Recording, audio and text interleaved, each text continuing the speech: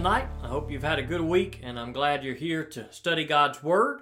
We're going to be in Judges 17 tonight. We concluded the story of Samson a couple of weeks ago, and we're just going to continue on. Judges 17, we're going to start in verse 1. If you have a Bible, I would encourage you to read along. We're going to read through verses 1 through 13, the whole chapter. We're going to attempt to do the whole chapter, short chapter. Kind of an odd chapter tonight, kind of an odd story the way it starts out.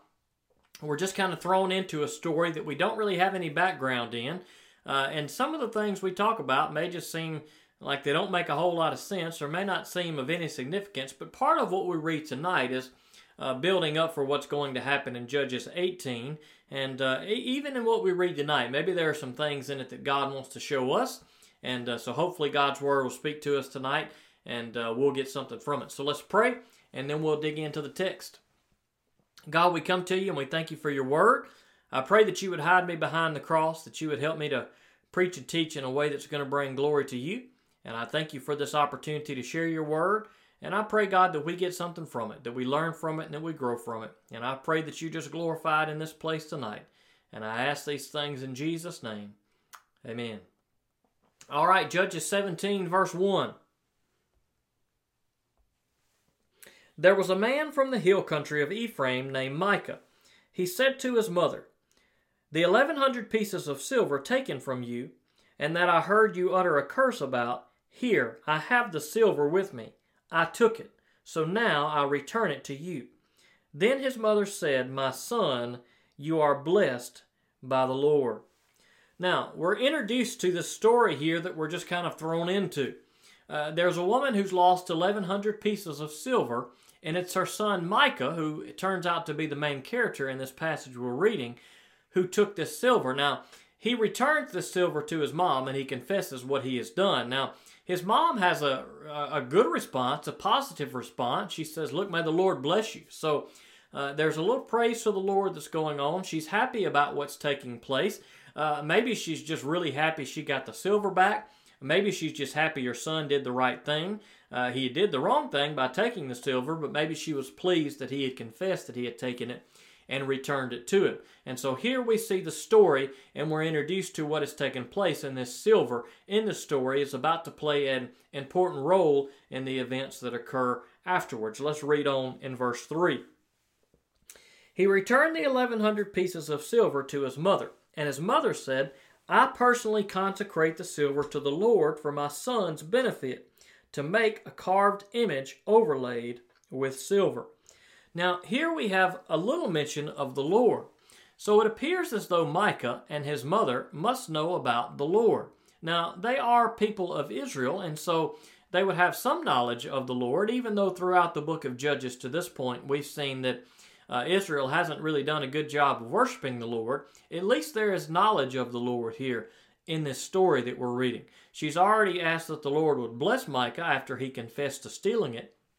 And now she's consecrating this silver that's been returned to the Lord. She's saying, "Hey, Lord, you brought this silver back to me, so therefore, God, I'm going to give it back to you." But the way that she gives it back to the Lord, it's not in a good way. It's not the way that the Lord would have her to serve him and worship him. So what she says she's going to do in that verse is she's going to use the silver to make a carved image. And so she's going to take it to the silversmith, it tells us in the following verses, get it melted down, and overlay this carved image, this idol that she's going to give to her son so that the Lord can be worshipped. Now, this is a big problem. This is what the people of Canaan were doing. They had idols that they worshiped. That is, gods that were made by human hands. Now, God doesn't want us to worship things that we make with our own human hands. Oftentimes, there are materialistic things in the world that we may love, and while we may say they're not idols, while we may not make a shrine and bow down to them and say, "Oh, ye material thing that I have, how I love thee," we may not do that. But the things that we devote our time and our attention to and our thoughts to, the things that we really love, that we would be devastated if we lost them, well, those are the things that oftentimes are idols in our life. Now, there are things that we may be devastated if we lose them, say a loved one, and it's right to be devastated in those things, and that doesn't necessarily mean that that's an idol. But there are lots of things in our life that, boy, we'd be devastated if we lost them, that are of no real significance, that are materialistic things that we just simply love more than we should. And oftentimes that's the case. Now, in the case of Israel, what we see when we see idols mentioned are usually hand-carved images that they're bowing before. But I believe anything in our life that we put more focus on than the Lord and we love more than the Lord can become an idol in our life. And so here this woman had knowledge of the Lord, but in worshiping the Lord, she does so by making an idol. And that's not the way we should do things. There may be things in our life that even when we try to worship the Lord, that become idols to us. That is, things that maybe occur in our lives or occur in our churches, things that we put too much importance on that are not what God would desire for us to do. Maybe there are traditions that we do or things that we hold dear in the way that we do church that are not biblical things. Maybe they're not bad things, but they can become bad things if we begin to love the things that we do and how we do them more than we love the Lord. Even those types of things can become idols in our life. Let's read a little further. Verse 4. So he returned the silver to his mother, and she took 5 pounds of silver and gave it to a silversmith. He made it into a carved image overlaid with silver, and it was in Micah's house. So let's give Micah and his mother the benefit of the doubt here and say that they really are genuinely trying to serve the Lord in the best way they know how. They just don't know how. Now, this could be a result of the fact that up until this point, Israel has gotten so far off track from the Lord, even though He's delivered them.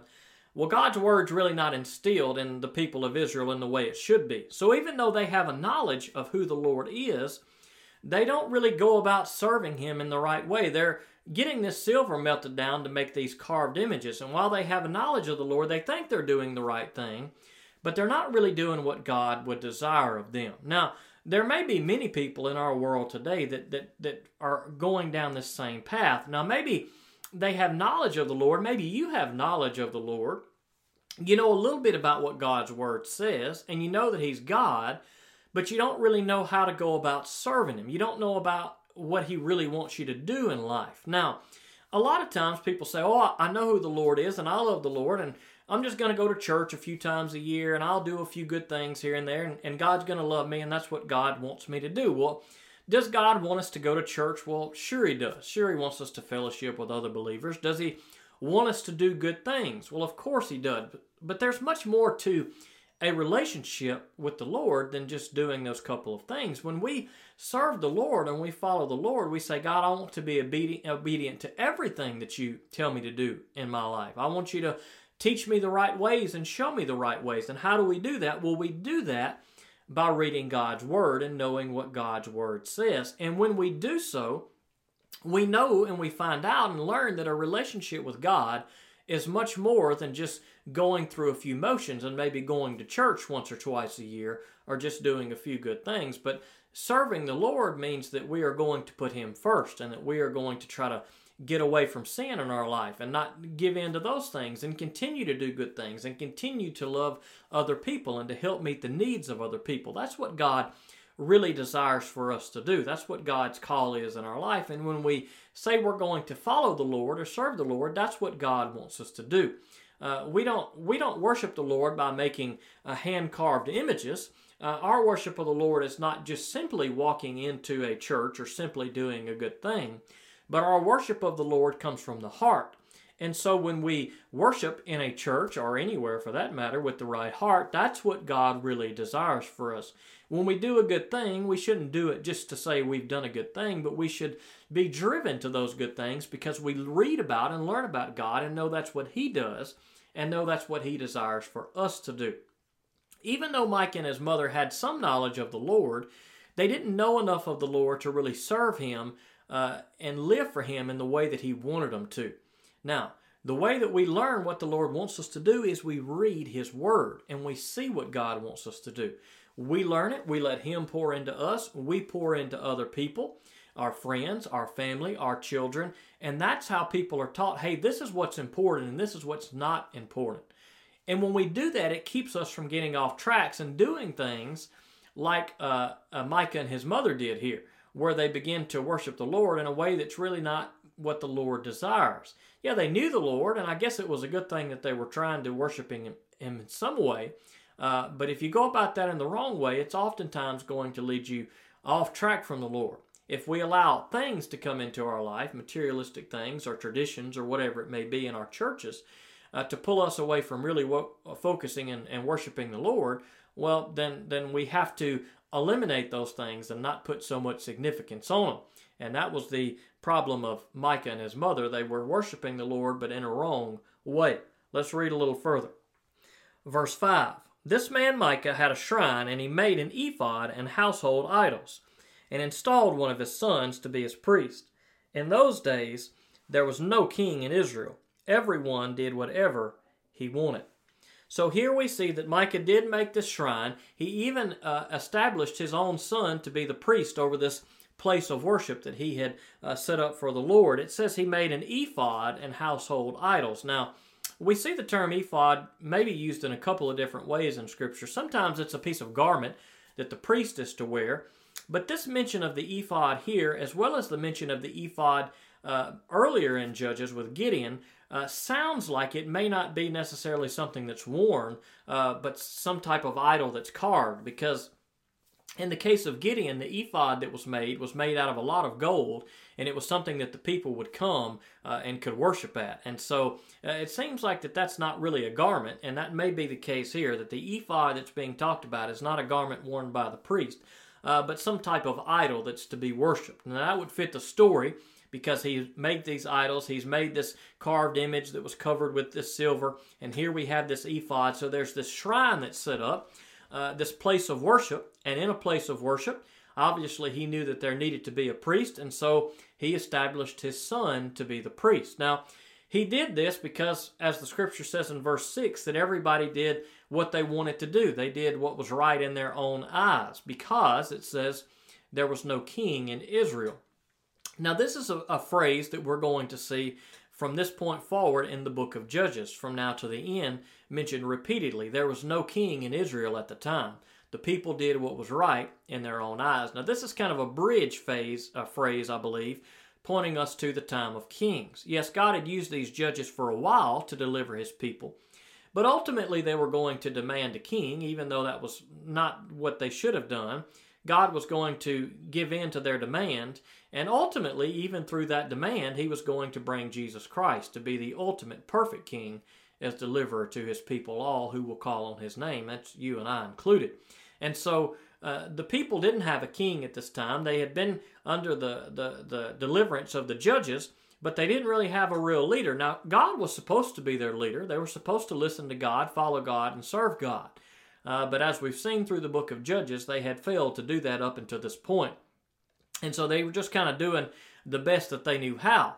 Micah and his mother were trying to serve the Lord. They didn't really know what they were supposed to do, it's apparent, because they were making these idols and he was establishing his son as priest, but they were doing the best they could, and they were doing what was right in their own eyes. Let's read a little further. Verse 7. There was a young man, a Levite from Bethlehem in Judah, who resided within the clan of Judah. The man left the town of Bethlehem in Judah to settle wherever he could find a place. On the way he came to Micah's home, in the hill country of Ephraim. "Where do you come from?" Micah asked him. He answered him, "I am a Levite from Bethlehem in Judah, and I'm going to settle wherever I can find a place." So here the story kind of shifts gears, and we're introduced to a new character, this Levite man who's on a journey. He's looking for somewhere that he's going to get established, somewhere that he can live. And so Micah sees this as an opportunity. Now, a quick history lesson here. When we see a Levite mentioned, it was from the Levites that the priests came. Now, way back in the Old Testament, we saw a guy by the name of Jacob, and he had 12 sons. And one of his sons' name was Joseph. Now, Joseph had 2 sons of his own, named Ephraim and Manasseh. Now, as the 12 tribes of Israel were Jacob's sons, those were the tribes that were going to be allotted land when they entered into the promised land. But if you take Joseph out and give his portion to Manasseh and Ephraim, his sons, well, with the other 11 tribes that have already been mentioned, Jacob's other 11 sons, well, that leaves us with 13, except the tribe of Levi, his descendants, the Levites, were not to get a portion, an allotment of land in the promised land. So you take that out, and the 12 that were in the promised land had land scattered all throughout. The Levites, however, were to be the priest of God. And so the priests were to come from the Levites. All the priests were Levites, but not all the Levites were priests. There were some Levites that were not priests, but they still lived in the land anyway. Even though the Levites didn't have a portion of land that was their own, if you go back and read in Joshua 21, you'll see that there were 48 cities that were set aside throughout the land, all around the other 12 tribes' lands. These cities were to be cities that the Levites could live in, that could be theirs. And so, even though the Levites didn't have land of their own, they did have places around. And it was from the Levites that the priests came. So you can kind of see maybe where the story's going. He had just appointed his son priest, but now this Levite has come through on his way looking for a place to stay. And Micah says, now I see an opportunity. Let's read a little further. Verse 10.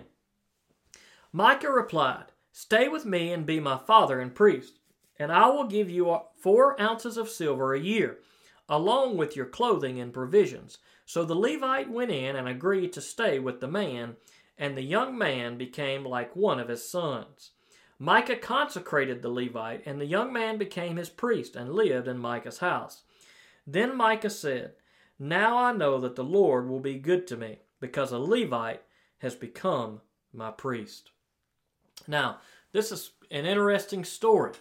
He had appointed his son as priest initially, and now that this Levite has come onto the scene, Micah has said, hey, this guy, he's a Levite. God will see this, and he'll be proud that I've actually brought a Levite in to be my priest. Now, this is another, I think, clue that maybe Micah and his mother knew the Lord, that they knew a little bit about what God's word said, because obviously he knew the Levites were supposed to be the priest. But even though they had knowledge of God and knowledge of some of God's word, they still didn't quite get it. They still weren't worshiping God in the right way. They were doing the best they could to set up some type of place of worship, but they weren't really serving the Lord in the way that they should. And that may be true for some of us today. Maybe in some of our churches, they've been set up in a way that whoever set them up or the way things are done, maybe the ones who begin to do things the way they are done, had good intentions and they were serving the Lord as best they could, but even still, maybe there are things in our churches that we've implemented that are not of God, things that are drawing us away from God, things that are not the way that God would have us to do things, things that are causing us to focus more on our love for our church and our building and the way things are done than we do on the Lord himself. But the way that we combat that is we stay in God's word and we see what God really desires of us, what really matters. And it's not about our building or how big it is or the way that we dress or the way things look or any of those things, how much money we give or how often we even come. That's not what really matters to the Lord. What really matters to the Lord is that we know him and that our heart is focused on him and that we seek his word to do what he really called us to do. And even though Micah and his mom knew some things about the Lord, they didn't know his word good enough, that their heart wasn't truly on him. They didn't really know what he desired of them. And we don't want to make that same mistake. We are able to escape that by studying his word and seeing what it says so that we don't fall into that trap in our own lives or even in our churches. So that God really is who's at the forefront, who's being worshiped more than anything, and not these idols or these ways of the world that may have crept their ways into our place of worship, just as they had crept their way into Micah's place of worship. On the flip side, we have this Levite here who is coming in, and it appears as though that he's not a priest of God, but he sees this as an opportunity to maybe make some money. And so Micah says, hey, I'll give you silver and provisions and a place to stay. And the Levite says, hey, sounds good to me. And this whole way they did things was not really the way it was supposed to be done. A man who's going to serve for God needs to be a man or a woman who is called by God. If we're going to serve as in ministry as a pastor, a preacher, a missionary, or whatever it may be, if we're going to serve the Lord, we need to make sure that we are called by God. Now, that may be a hard thing to know, and maybe some of you feel like you're called to serve the Lord. I'd be glad to talk to you about it. I know it's hard to explain maybe talk to you about my own experiences and pray with you along the way. But you may feel like God is calling you, and He may be, or maybe He's not. We have to be able to discern between those things. But if you feel like you're called to serve, then that's the reason why you serve, not because the money looks good. That seems to be the case of this Levite. Well, the money and the provision looked good, and that was his reason that he was going to serve. So for Micah, it looked good. Hey, here's a man that looks like he can fill the part. And for the Levite, he says, hey, here's some comfort for me. And so it was kind of a match that came together. But it wasn't really what the Lord wanted. And maybe that's the case in some of our churches today. There are some churches who know the Lord, and maybe they're kind of trying to do the right thing, but they're not going by the Word of God. They're going by things of the world. And they look for a person and say, hey, he looks good, and we're going to bring him in here without really seeking the Lord and saying, hey, does that man really love the Lord? Is that man called by the Lord? Is that who the Lord wants us to call? On the flip side, there may be people who look at ministry as just a profession, just a career, a way to make money. And I hope that that's not the case if any of you may be watching this. But maybe there are some in the world who do. Maybe there are other people in ministry who really are called by the Lord, but even still in ministry. Boy, there's that temptation there, right? We want comfort. It's always good to have more money and to be in a place where you like to be and to be in a good spot and to be in a big church. I mean, those things are tempting to want that bigger stage and to want those better provisions. Those things are tempting even for men and women who really are called by the Lord. But let's make sure, if you're someone in ministry watching this, that don't give in to that temptation. Ask God to help you overcome it. I know it's tough. I get it. We are human beings, and those worldly things look good to us.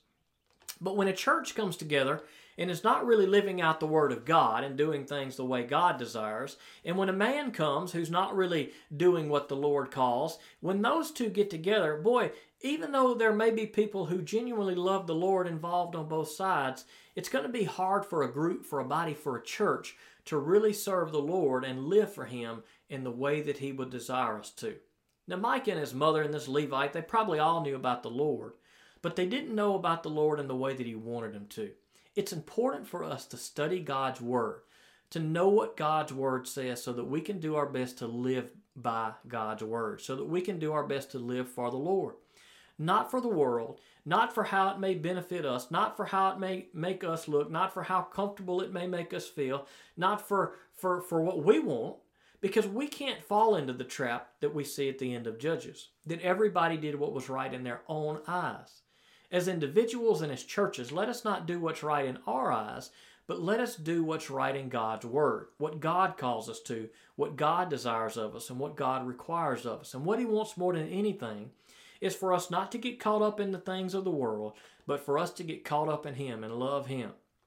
And if churches love the Lord and seek Him in His Word and seek to live by it, even if it may go against some of the things that you've always done, if we live by God's Word as churches, and if we live by God's Word as ministers, as preachers, as missionaries, then I can tell you the result is going to be something beautiful.